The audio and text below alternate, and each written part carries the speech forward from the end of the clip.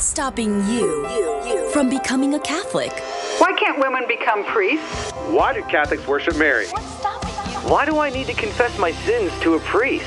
Where is purgatory in the Bible? What's stopping you? I think the Pope has too much authority. What's stopping you? You are called to communion with Dr. David Anders on the EWTN Global Catholic Radio Network.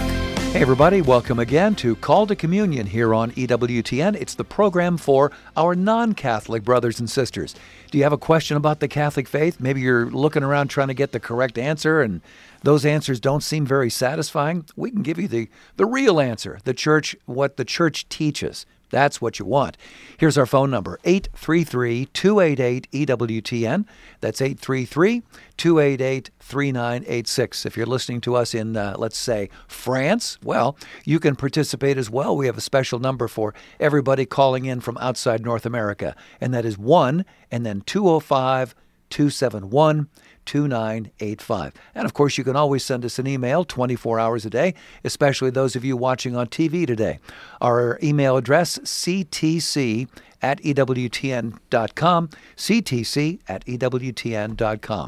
Charles Beery is our producer. Matt Kabinski is our phone screener. Rich Jesse handles social media for us. If you want to ask a question via YouTube or Facebook, we are streaming on both platforms live right now. Just put your question in the comments box, if you would, please. Rich will see that. He'll shoot it to us here in the studio, and hopefully we can answer your question on today's program. Again, the phone number, 833-288-EWTN. I'm Tom Price, along with Dr. David Anders. Tom, how are you today? Very well. How are you, sir? You know, I'm hanging in there. Thank you. I'm glad to hear that. We have an interesting email here from Joseph, who says, I object to the church's teaching on the Eucharist. The Eucharist is just symbol, and Jesus didn't literally mean people should actually eat his body. It was for spiritual purposes that he mentioned this in John 6. And again, that's from Joseph.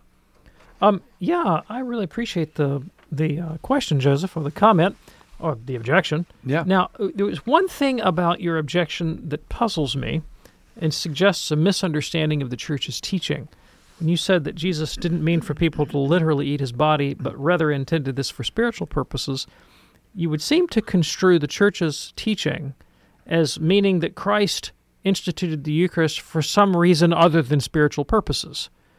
But the church doesn't say that. The church says the Eucharist is absolutely food for our souls, and the end of the Eucharist is not the nourishment of our bodies, but the nourishment of our souls. And in fact, the doctrine on the nature of Christ's presence in the Eucharist is such that any Catholic who consumes the body and blood of Lord in Holy Communion will not actually end up metabolizing the body of Christ into their own physiology, because we think that the presence of Christ perdures only as long as the appearance of bread and wine remain, and as soon as they have dissipated, the bodily presence of Christ is no longer there, and so it's not eaten as normal food and drink. It's not eaten for purposes of satiating hunger and that sort of thing. All right, now, in terms of the doctrine of the real presence, we would never have made this up. Right? We only believe it on the authority of Jesus conveyed to us in Holy Scripture. And the passage that you allude to, John 6, is a critical one there when Jesus says, my flesh is real food and my blood is real drink. And all Christian interpreters, basically for 2,000 years that have looked at the passage, understand Jesus to be talking about the sacrament of the Eucharist in this text. And I always like to point out as well that when Christ teaches us in John 6, of course, the Gospel of John was written, most scholars believe, probably sometime in the 90s A.D. Pentecost would have been, 30 A.D., 33 A.D. Yeah. So the church has a 60-year history of celebrating the Eucharist before John ever wrote his Gospel. And so one of the reasons that John can speak in an oblique manner, a kind of cryptic manner, without explicitly naming the Eucharist or baptism in his text, he alludes to them in a kind of veiled way because his hearers, his congregation, they already knew what he was talking about, right? You're talking about this thing that we've been doing for 60 years that Christ instituted called the Eucharist. And so it's helpful to say, well, what did that antecedent community understand to be happening in the Blessed Sacrament? And that's not hard to discern because we have contemporary witnesses, those that knew the apostles, who tell us precisely what they meant. One of them, outside the Bible, would be Ignatius of Antioch, who was familiar with the ministry of St. John through others. And he tells us that emphatically that this refers to the real presence of Christ, and anyone that denies that essentially denies the principle of the incarnation and has put themselves outside the Catholic faith. Keep in mind St. Paul, who tells us in the earliest description of the Eucharist in sacred Scripture that anybody who sins in Holy Communion is sinning against the body and blood of the Lord. And of course, the audience in John chapter 6, or I should say the hearers in the story, they understood Christ to be speaking quite realistically about his body and blood. Hence, they wouldn't have been so offended if he had meant this as a mere symbol. Why the great offense? Why did they turn away? And but all Scripture can be twisted and interpreted in any number of ways. And the only way to really have a definitive understanding of the meaning of any text is to situate it within that community of faith that produced the Bible and for which it was written, and that which is guided by the Holy Spirit. And that's, of course, the Catholic Church. Yes, indeed. Joseph, thanks so much for your email. Here's a quick one from William. Was St. James responding to St. Paul when he wrote that one isn't saved by faith alone? Thanks. No. St. James was responding to a contemporary misinterpretation of Paul. Right? So there seem to have been some Christians in the early centuries who read St. Paul the wrong way and imagined that Paul was advocating that we can be saved without reference to good works. And that's, of course, false, and Paul never taught that. And James seems to have been responding to them, not to Paul directly. Okay. Oh, very good. And William, thanks so much for your email. If you would like to send us an email for a future show, especially those of you watching on TV today, here's the address, ctc@ewtn.com, ctc@ewtn.com. We try to tackle 2 or 3 emails on each of our live programs, Monday through Friday on the radio. And then once a month or so, we will grab a whole bunch of emails, empty out the mailbag, and answer as many questions as we can within that program. Again, the address, ctc@ewtn.com. Hey, calls are coming in right now. In a moment, we're going to be talking with Lee, a first-time caller in New Hampshire, watching us on EWTN television today. There's a line open for you. It's got your name on it, 833-288-EWTN. If you have a question for Dr. David Anders, 833-288-3986. Call to communion with Dr. David Anders here on EWTN. Do stay with us.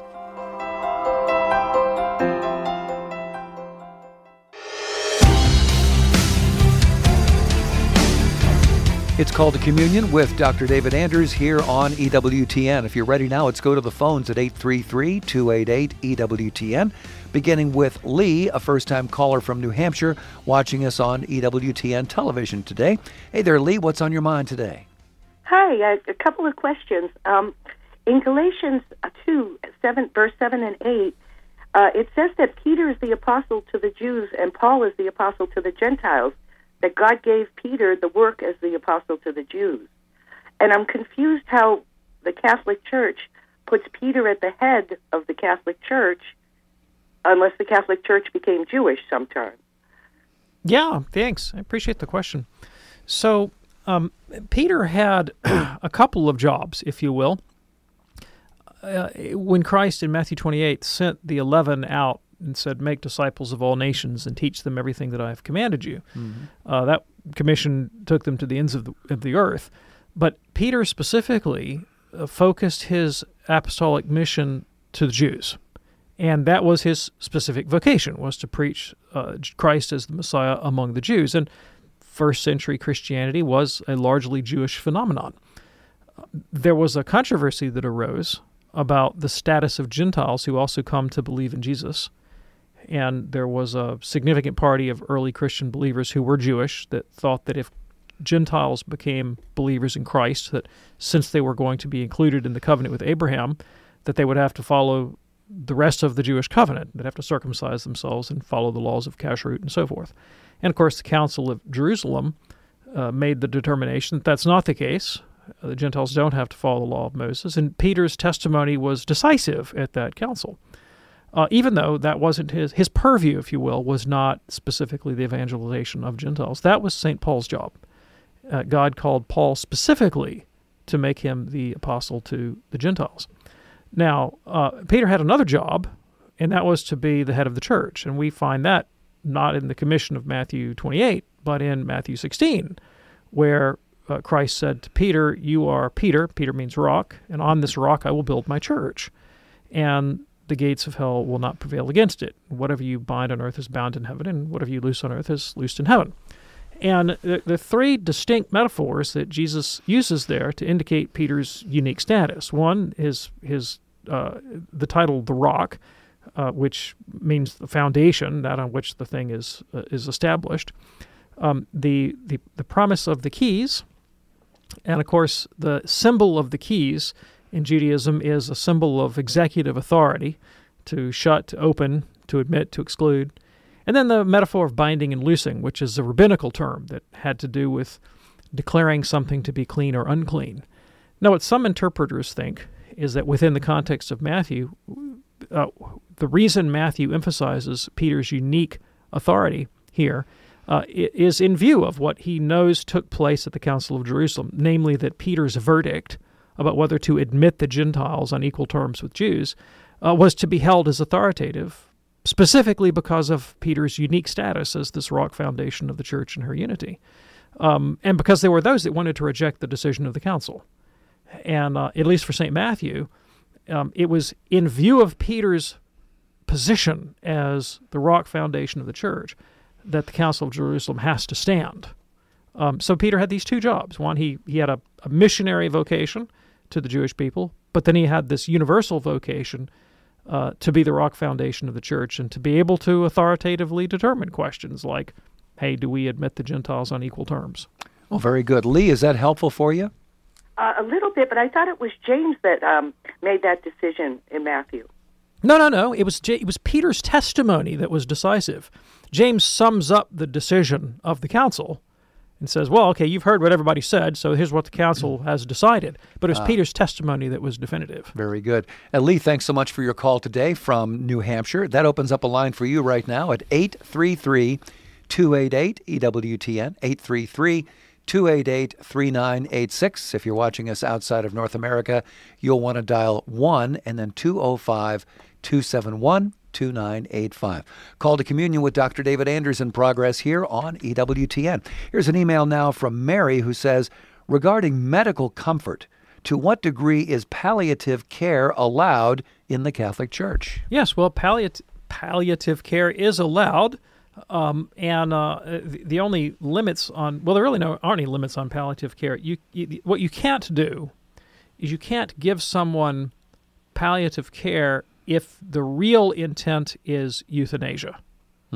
Well, see, that's not palliative. No. That's murder. Yeah. Right? So if you're pumping somebody full of morphine and you deliberately give them the dose that you know will be lethal, that's no longer palliative care. That's euthanasia, and euthanasia is not allowed. But you are allowed to alleviate suffering. Okay. Well, there it is. And Mary, thank you so much for your question today. Here's an email from John. Hey, Dr. Anders, if God is outside of time, is heaven also outside of time? And would this make all the saints and everyone in purgatory and hell outside of time? Yeah, thanks. I appreciate the question. So the classic theological position on this is that God only is eternal and timeless. And obviously, our experience of time is a very embodied experience of time that is connected to the physics of our space-time universe.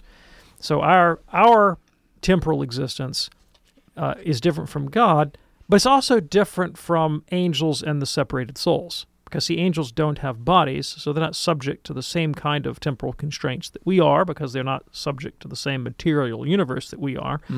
And yet, they're not God. And so the scholastic theologians postulated a kind of middle position between eternity and temporality that they called avum, A-E-V-U-M, or aveternity. And so that's the middle position of the angels and the separated souls, aveternity or avum, not eternity, capital E, period. Right? Sure. And it's one of the distinguishing characteristics of aeviternity would be that there's still a kind of succession. At the very least, there could be a succession of discursive thoughts, for example. There are ways in which one thing can follow another in aeviternity, not in the same way that it does on earth, however. So the separated souls, those would be the souls of the dead who have not yet received their resurrected bodies, would participate in that aeviternity. At the resurrection, when we receive our bodies again, but renewed, there'll be some new experience of everlasting life that will be different again from our current existence. We won't be bound by the same laws of physics that we are now, but probably also distinct from the aeviternity of the angels who will not have bodies. Very good. And John, thanks so much for your email. It's Called to Communion with Dr. David Anders here on EWTN. If you have a question for us, do give us a call, 833-288-EWTN. We have a line open for you right now, 833-288-3986. Here's an email from George. At 12 years old, it appears that Jesus left his mother and stepfather in a frantic and totally avoidable situation for 3 days. It was without any apparent attempt to assuage their anxiety by simply informing them of his whereabouts. Did Jesus sin? Nope. Simple answer is Jesus did not sin. Nor did he leave them, they left him. Oh. I mean, that's what the text says. Yeah, it does. He went and hung out in the temple, and he just stayed there. And they packed up, the minivan and threw the folding chairs on the back of the camel and went back home, and they left him behind. Okay, very good. And George, thanks so much for your email. Here's one now from Dan concerning the recent Vatican declaration on blessings. Do the same rules for blessings apply to all avowed blasphemers, heretics, atheists, pedophiles, racists, and all others who live in open defiance of the Church's teaching? I am confused by the breadth and reach of this document. Yeah, thanks. So, if I am a murderer and a blasphemer and an abuser and all these litany of horrors that you articulated, and let us say that I find myself perchance at a Catholic pilgrimage site, and I am overcome with compunction and decide that I need to straighten my life out and develop a closer relationship with God. And I approach a Catholic priest and I say, Father, would you bless me? Like I'm in kind of a bad way, and I'm in need of a closer walk with God, and I'm not quite sure I'm ready to go to confession yet, but I sure could use a blessing from God to help me on my way. I personally would really hope that Catholic priest would extend some pastoral sign of care and solicitude to me, right? And the problem that you're having is that you are equating the offering of a pastoral blessing with the priest condoning or approving everything about that particular soul's lifestyle. And in fact, the Vatican Declaration says the opposite. It says that when there's a request for a blessing, that the priest cannot understand that to mean a request for approval of my poor lifestyle choices, and the blessing should not be construed that way. But it can be construed as the sincere request by somebody for a deeper relationship with God, for help on that journey, which would be grace that tends to the life of holiness. Sure. Dan, thanks so much for your email. Back to the phones now at 833-288-EWTN. Here is Lawrence in North Carolina, listening on the iHeartRadio app. Hey there, Lawrence. What's on your mind today, sir? Yes, Dr. Anders, you have stated many times that the crucifixion is not penal substitution, that is, God did not punish Jesus. Yes. However, but is it correct to say that he did die for our sins? Of course. Yes, it's absolutely correct to say that Jesus died for our sins. How did Jesus die for our sins? He died to make his life an offering for sin, to give to God a sacrifice of atonement in satisfaction of the debt of human sin. But the nature of that sacrifice was not substitutionary punishment. It was a vicarious offering, to be sure. It was an offering on our behalf, but not vicarious punishment. Okay. Is that helpful for you, Lawrence? Well, okay, in that case, would it be correct to say that he took this punishment meant for us upon himself? So it depends. It depends on how you understand the one inflicting the punishment. So Christ was punished by the Romans. Christ was punished by the Jews. The human race sought to do its worst by way of Jesus. And so in that respect, we can talk about Jesus experiencing punishment. I mean, crucifixion was a punishment. It was a penal sanction. But what we don't mean is that God himself expiated his wrath against the human race on Christ as if Christ himself had sinned. That's what Calvinists believe. It's not what Catholics believe, because that would, not only is that unbiblical, but it would also make God unjust. It would implicate God in injustice, because he would have God punishing the innocent and acquitting the guilty. And that's not what happens in Catholic theology. God makes the guilty to be righteous by fundamentally changing their character and remitting their sins. So when he pronounces the verdict of justice against us, it's not a fiction. We have become just because he's transformed our character. And he's not punishing Jesus for sins that Jesus did not commit, right? He's accepting the sacrifice of Christ on our behalf as a sacrifice of atonement, which is not a penal substitution. And in view of the merits of Christ, pouring out the gift of the Holy Spirit upon the church, that in fact changes our character and causes us to become actually righteous. The way the Council of Trent puts it is that the righteousness of Christ is infused within us so that we become actually righteous, as opposed to the Protestant formulation in which the righteousness of Christ is merely imputed to us, though we remain objectively sinful. Big difference. Lawrence, hope that clarifies things for you. Thanks so much for your call.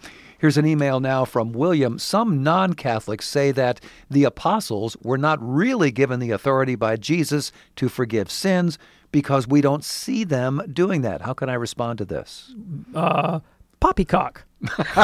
Hogwash. Balderdash. We absolutely see them doing it. St. Paul in 2 Corinthians says explicitly concerning the man who was caught in an immoral relationship with his stepmother, I forgive him in the presence of Christ. He absolutely pronounces the word of absolution concerning that one penitent. Now, but I would like to say something about the criterion that unless we see the apostles doing something, then we cannot presume that God intends for us to practice that. If that were the case, every church on the planet must immediately stop administering Holy Communion to women. Because there's no place in the New Testament where we see the apostles administering Holy Communion to women. Now, does anybody think that women shouldn't receive communion? I hope not. Yeah. All right? So I just point that out to show that the criterion is false. It is not true that we have to witness the apostles perform an action in order to know that that's God's will for the church. Okay. There are lots of things we don't see. We don't see the apostles eating pizza. Does that mean we can't eat pizza? I hope not. Appreciate that. Thanks so much for that question and that response here on Call to Communion from EWTN Radio. In a moment, we will get to Matthew in Oklahoma, who is listening right there in Oklahoma. Let's see. Looking like listening on the great Oklahoma Catholic Broadcasting, our fabulous partner there in the state of Oklahoma. We're going to get to Matthew's question in just a moment. We can also get to your question, but you've got to make the call. 833-288-EWTN is that number, 833-288-3986. If you're watching us on TV, shoot us an email, if you would, at ctc@ewtn.com, ctc@ewtn.com. Back in just a moment with lots more Call to Communion here on EWTN. Do stay with us.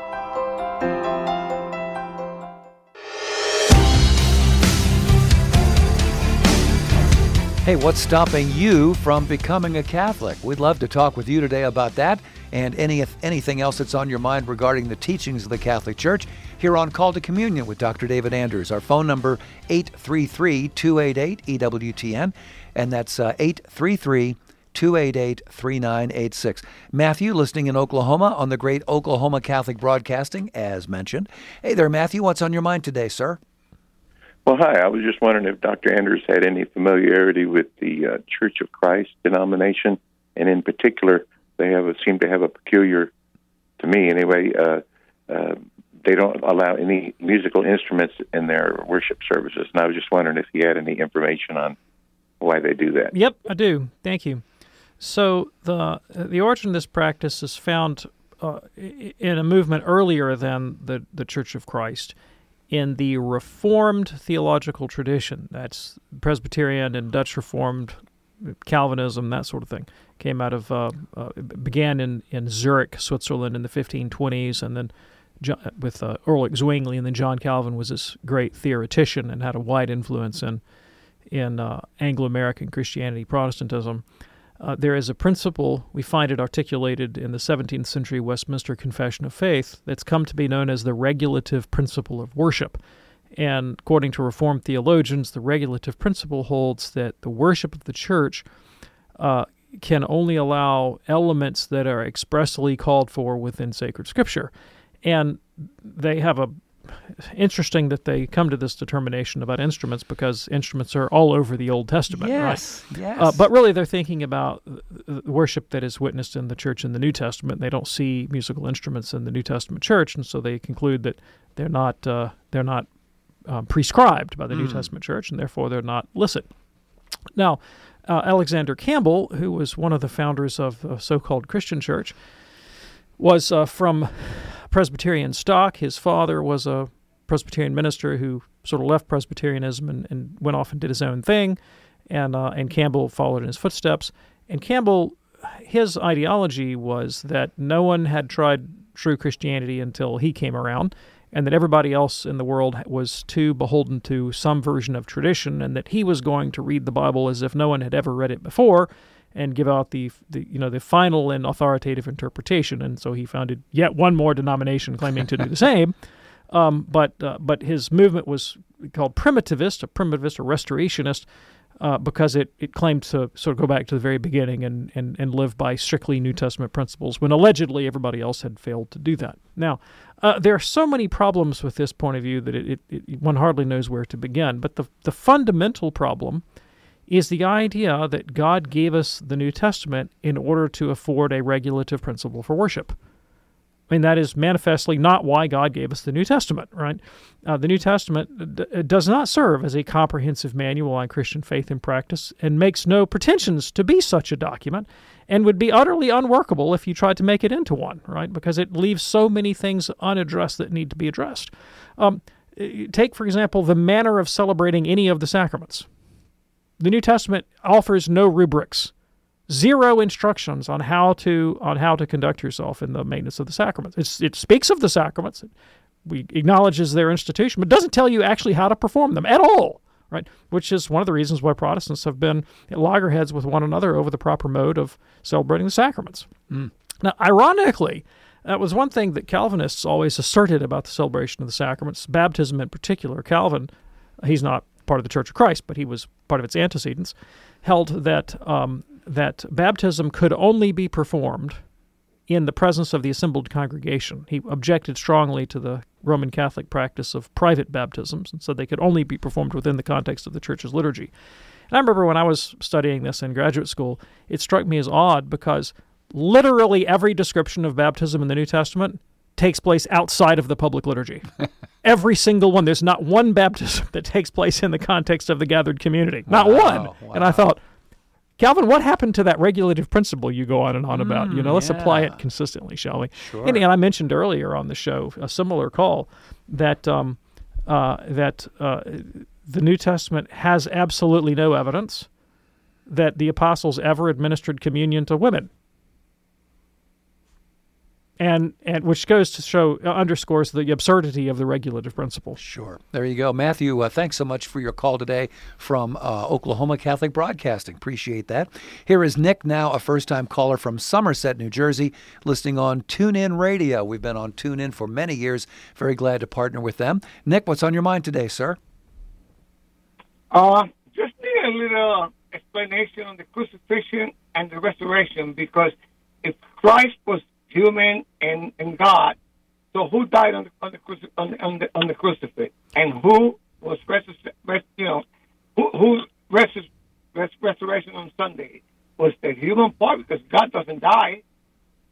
Yes, thank you so much. I really appreciate the question. It's a very ancient one. Now, here is the challenge that we are faced with. If we say that the person Jesus performed some action and that only his humanity performed the action, that the divinity did not also perform the action, then we are saying that the person was not divine. What we're saying is that you have a human person, and then here comes divinity, like a backpack or something that you strap on the back of a human person, such that something can happen to the human, and the divine is not implicated in it. Right? There was an ancient theological heresy called Nestorianism, and it wasn't the dying and rising that was the problem for the Nestorians. It was the being born. And Nestorius objected to the idea that Mary could be called the Mother of God. And it was a common title for the Blessed Virgin Mary. And he said, I don't like that title because, hey, after all, the divinity can't be born of a woman. That seems absurd. And so let's just say that Mary is the Mother of Christ, but not the Mother of God. And the Orthodox, the faithful Catholics, objected and said, well, if you say that Mary did not give birth to God, then how then are the divine and the human related in Jesus? You must have this integral human nature in a person called Jesus, to whom divinity is somehow this adjunct, right? And if that's the case, then being united to Christ doesn't really unite us to God. It unites us to this person, Jesus, this creature, Jesus, who sort of carries divinity around in his back pocket, that's in a way that's sort of separable from his fundamental identity. Yeah. And so what the Church has concluded is that when you predicate, when you say something of Jesus, that you can, with an equal dignity, predicate anything of either nature, right? So I could say that if Jesus ate pizza, I could say God was eating a pizza. If I say that Jesus was born of the Blessed Virgin Mary, I could say God was, in fact, born of the Blessed Virgin Mary. Now, or if I say that Jesus died on the cross, I can say that God died. But not in such a way that the divinity itself is subject to change or decay or development. So we don't think that the divine nature, period, came into existence when Jesus was born, or that somehow the divine nature lost consciousness and swooned and went to hell, as the divine nature alone in the crucifixion. What we mean is that the person who suffered these things, who was born, who lived, who taught, who died, who rose, is both fully God and fully man. Okay. Appreciate that. And Nick, thanks so much for your call today from Somerset, New Jersey. Here's a question now from Caesar in Sioux City, Iowa, who called in and asked, Dr. Anders, I'm a Catholic, but I'm considering becoming Christian. What is the difference between Catholics and Christians? I saw a video that said it was Mary and that she didn't play a big role in the Bible and Catholics shouldn't pray to her but to God. Yeah, thanks. So I live in Alabama, which, as you know, is one of the 50 states of the United States. Yes. And here's a very bad analogy. Your question is kind of like asking, well, I'm an Alabamian, but I'm thinking of becoming an American. And someone who said that, you would have to respond, I don't think you quite understand the relationship of Alabama to the United States. Yeah. Anyone who is an Alabamian is by default an American. Of course. Right? And as a similar, there are some differences with the analogy, but anyone who is a Catholic is of necessity a Christian, because the word Christian just means one who follows Christ, and we follow Christ as Catholics. Now here's where the analogy breaks down.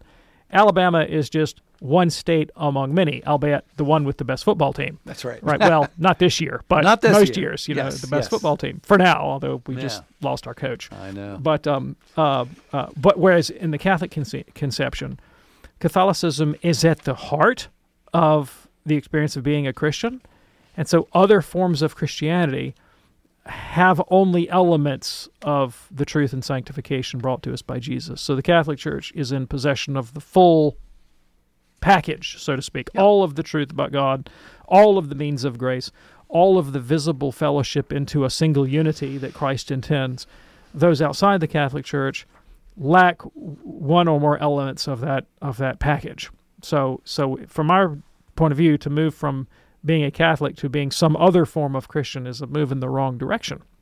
Now, your question, what are the major differences between Catholics and other forms of Christians? Well, I've just articulated the main one, and it's not the Blessed Virgin Mary specifically, although she comes into it. It is the fact that the Catholic Church, as an institution, was founded directly and immediately by Jesus and intended by him as the principal means for the sanctification and salvation of the world. Every other Christian body had a human founder. Every other Christian group was not founded immediately and directly by Jesus. So, take your Lutherans, for example. Well, they were founded after Luther, 16th century character. Yeah. Your Presbyterians were founded by Zwingli and Calvin and Butzer and Bullinger. Your Anglicans were founded by Henry VIII. Your Baptists were founded by John Smith. But your Catholics were founded by Jesus Christ. So that's the major difference. Now, there are a lot of others. I'll give you a few of them. Another really big one is that Jesus founded the church. He founded the Catholic Church decades before the first of the Scriptures was written. Decades before the first of the Scriptures was written. And centuries before the Bible was put together as a canon, as a list of biblical books. For those centuries, the church did not lack authority or definition. Why not? Well, because she had the tradition that Christ had handed to the apostles, that had been handed to their successors, the bishops, and she had authority from Jesus to teach the truth faithfully, without error. That is to say, Catholics have always relied on the tradition and the teaching of the church to define what it means to be a Christian. As part of that definition, the Catholic Church produced a book called the Bible that said, this is God's Word, and read it. It'll nourish you, and it'll inform you, and it'll edify you, and it's useful for teaching and rebuke and training in righteousness and worship and so forth. But it's not the whole show. Later Christians rejected the authority of the Catholic Church and its traditions and said, we're just going to stick with the Bible alone, thank you very much. But again, that's to take a piece out of the whole and to make it the whole. So the relationship of Scripture and tradition and the Church is another major difference. Another major difference is that for Catholics, the point of the Incarnation, the point of the ministry of Jesus, is to translate believers from the state of sin to the state of holiness. That God sent His Son Jesus so that we might have our character reformed, that we might have the mind of Christ and be refashioned in His likeness and image. And that redemption, salvation, means coming into this fellowship with God through His Son Jesus that causes us to be made like Him. St. Peter says in 2 Peter chapter 1, verse 4, that we become participants in the divine nature. Now, many non-Catholics, especially most Protestant non-Catholics, reject that understanding of the ministry of Jesus and believe that Jesus came merely to forgive sins, or at least primarily to forgive sins, and to enable us to go to heaven though we remain objectively sinful. And that's to get part of the truth, because Catholics believe in the forgiveness of sins, but to neglect really the whole mechanism of salvation, which is this transformation of the person being reborn in Christ's likeness and image, so we become actually righteous in his eyes. Caesar, we're delighted that you're listening to us in Sioux City. Thanks so much for your question today. It's Called to Communion here on EWTN. In a moment, we're going to get to David in South Louisiana. First, let me tell you about a great book now available from EWTN Publishing, Standing Strong, Good Discipline Makes Great Teens by Dr. Ray Guarendi. Dr. Ray gives parents the tools they need not only to navigate the teen years, but also to enjoy them by unpacking issues ranging from sibling relationships and peer pressure, all the way to curfews and chores, to overcoming backtalk and teaching your kids to avoid drugs. This is a powerful book, including some key sayings for communicating more effectively with your teens and a strategy to motivate underachievers. You may have an underachiever in your family. How do you get through to that kiddo? Well, we can help you out with this book, Standing Strong, Good Discipline Makes Great Teens by Dr. Ray Guarendi. It's available right now from EWTN EWTNRC.com. Buy Catholic, shop Catholic, EWTNRC.com. After David in South Louisiana, we probably have time for one more phone call at 833-288-EWTN. But let's go to David right now. He is in South Louisiana listening on Sirius XM, Channel 130. Hey there, David. What's on your mind today, sir? Hi, and thank you for taking my call. Hi, Dr. Anders. This is weird because just this morning, I saw your conversion story to Catholicism on YouTube on an old EWTN Journey Home. Oh, yeah. Wow. I found you through a conversion story of an Anglican priest who converted to Catholicism shortly after being ordained in the Anglican. You were mentioned, and I looked you up, and I saw, and I didn't realize you were on EWTN on this show. So here we are. That's incredible. Wow. Well, thanks for listening. Okay, great. And it was a great conversion story. I loved it. Okay, my question is about the German Catholic Church. I do know that there's a lot of issues in Germany with the German Catholic Church. And I know part of it is, like they say, well, we're losing millions of Catholics. Well, I know part of it is because millions of Catholics that are registered to a parish are taxed 10% by the German government, and their money is then sent to the diocese, I guess. Yep. And they are sick and tired of being taxed, so they're renouncing their, not so much their Catholic faith, but they're saying, look, I don't want to be registered to the Catholic Church. Yep. And I know part of it is, if you're not registered, you can't get married here, you can't get baptized. Yep. Oh, that's true. So how can I help you? Right. Is that the main problem going on with the Catholic Church in Germany, or is it issues where the government is forcing them to do things because, like, they're holding that check in front of them, like, here's your money, you want it, you got to do this too. Are they being forced to do and adopt these, crazy ideas from the government that may go against their church teaching, and they're just going along with the government? Yep, I can respond to that, I think. So there may be some of that, but I don't think that's the fundamental issue either in Germany or in the Catholic Church in Europe.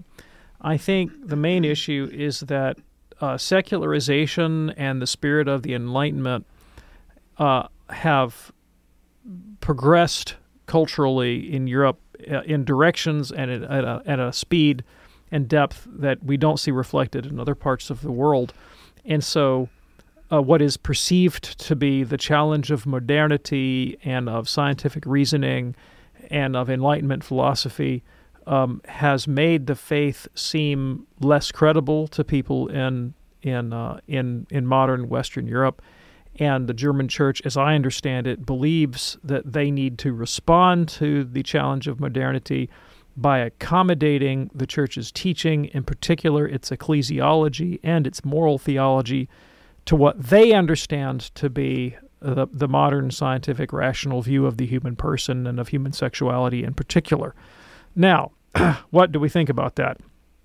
So one of the things that I like very much about Joseph Ratzinger, a German, by the way, who became Pope Benedict XVI, if you have spent much time reading Ratzinger, you know that he is a theologian that took the challenges of modernity very seriously and not in a merely reactionary way. So he doesn't respond like a fundamentalist who just says, away with all modernity. He responds to modernity by saying, okay, there are some legitimate concerns, some meaningful legitimate concerns that modern thinkers, modern cultural institutions pose to the practice of the Christian faith. We have to take those challenges head on and not dismiss them and not simply give a reactionary response. We need to take them seriously, and to some extent we need to incorporate them into our understanding of the Christian faith. But I understand Ratzinger to say the resources of tradition are sufficient to meet that challenge.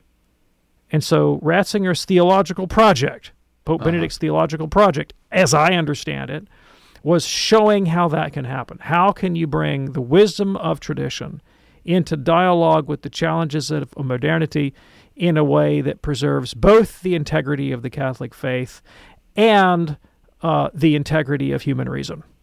that's how I understand Ratzinger's project. Okay. And so it was not, how can I dispense with the patrimony of tradition in response to the challenge of modernity, but how can I show that the patrimony of tradition is adequate to meeting the demands of the challenges of modernity. Big difference. Absolutely. David, thanks so much for your call today. Let's go to Danny now, who's driving through Lower Alabama, listening on Sirius XM Channel 130. Danny, what's on your mind today, sir? Hi, thanks for taking my call, Dr. David Anders. My question is, it's actually from a relative of mine. What does the Catholic Church feel about like tuning into like a non-denominational service, or like Joel Osteen, or one of these kind of, these non-denominational churches? Yeah, thanks. I appreciate the question. So it depends. It depends. In a nutshell, the Church maintains that truth matters. Truth matters, and it is not a matter of indifference what Christian minister or what philosopher or whoever you listen to. It makes a difference, and some positions are right, some positions are wrong, and some positions are way off base. And a great many of these popular television evangelists will lead people astray, and they have false doctrines, and they typically have a shallow understanding of redemption and the human person. And if one were to follow all of their advice and take their worldview seriously, then it would lead to a diminishment of a human personality and the scope of redemption at work in a person's life, and could potentially endanger their souls, like mortally, potentially. I'm not saying everybody who listens to these folks is going to go to hell, but they're not availing themselves of the full riches of the Catholic faith and a rich doctrine of the human person and our understanding of relationship with God. So I would advise against it. Now, there is another kind of person who could listen to these sorts of people and might even need to listen to those sorts of people, and that would be, say, Catholic apologists, for example, right? I have to confess I haven't spent a lot of time listening to the particular preacher that you name, but because of my job, I spend an enormous amount of time reading anti-Catholic and non-Catholic literature. I mean, I read pagan thinkers, I read atheist thinkers. I do it all the time. But not because I want to become a pagan or an atheist, you understand, but because I'm trying to get a broad understanding of different philosophical or religious points of view so I can do a better job articulating the Catholic faith in conversation with those people, right? So it really kind of depends on your vocation in life, your education in the faith, the state of your spiritual development, and so forth.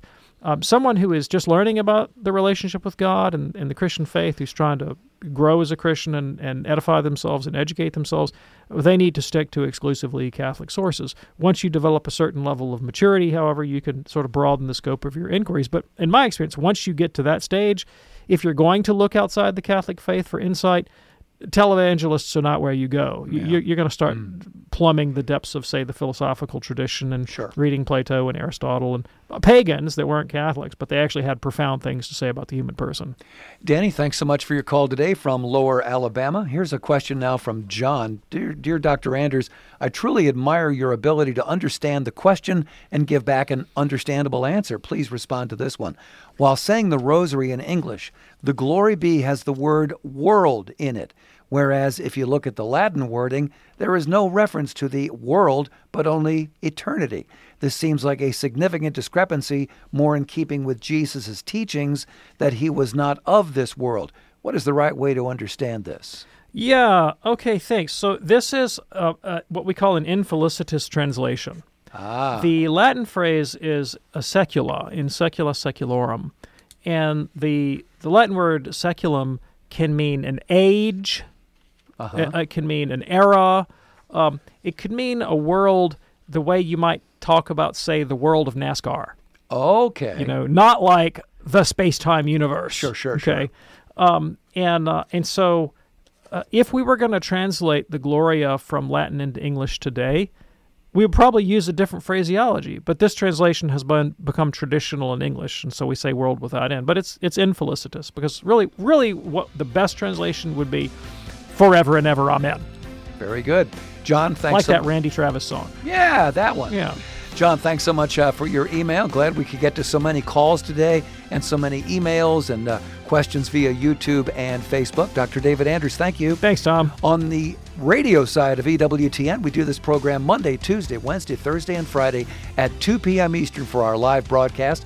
You can check that out by going to the podcast, which is available for you at EWTN.com/radio. Once you're there, click on the words Podcast Central, and you will find Call to Communion. On behalf of our fantastic team here, including Charles, Matt, and Rich, this is Tom Price along with Dr. David Anders. Thanks for joining us. See you next time here on EWTN's Call to Communion. Have a great day. God bless.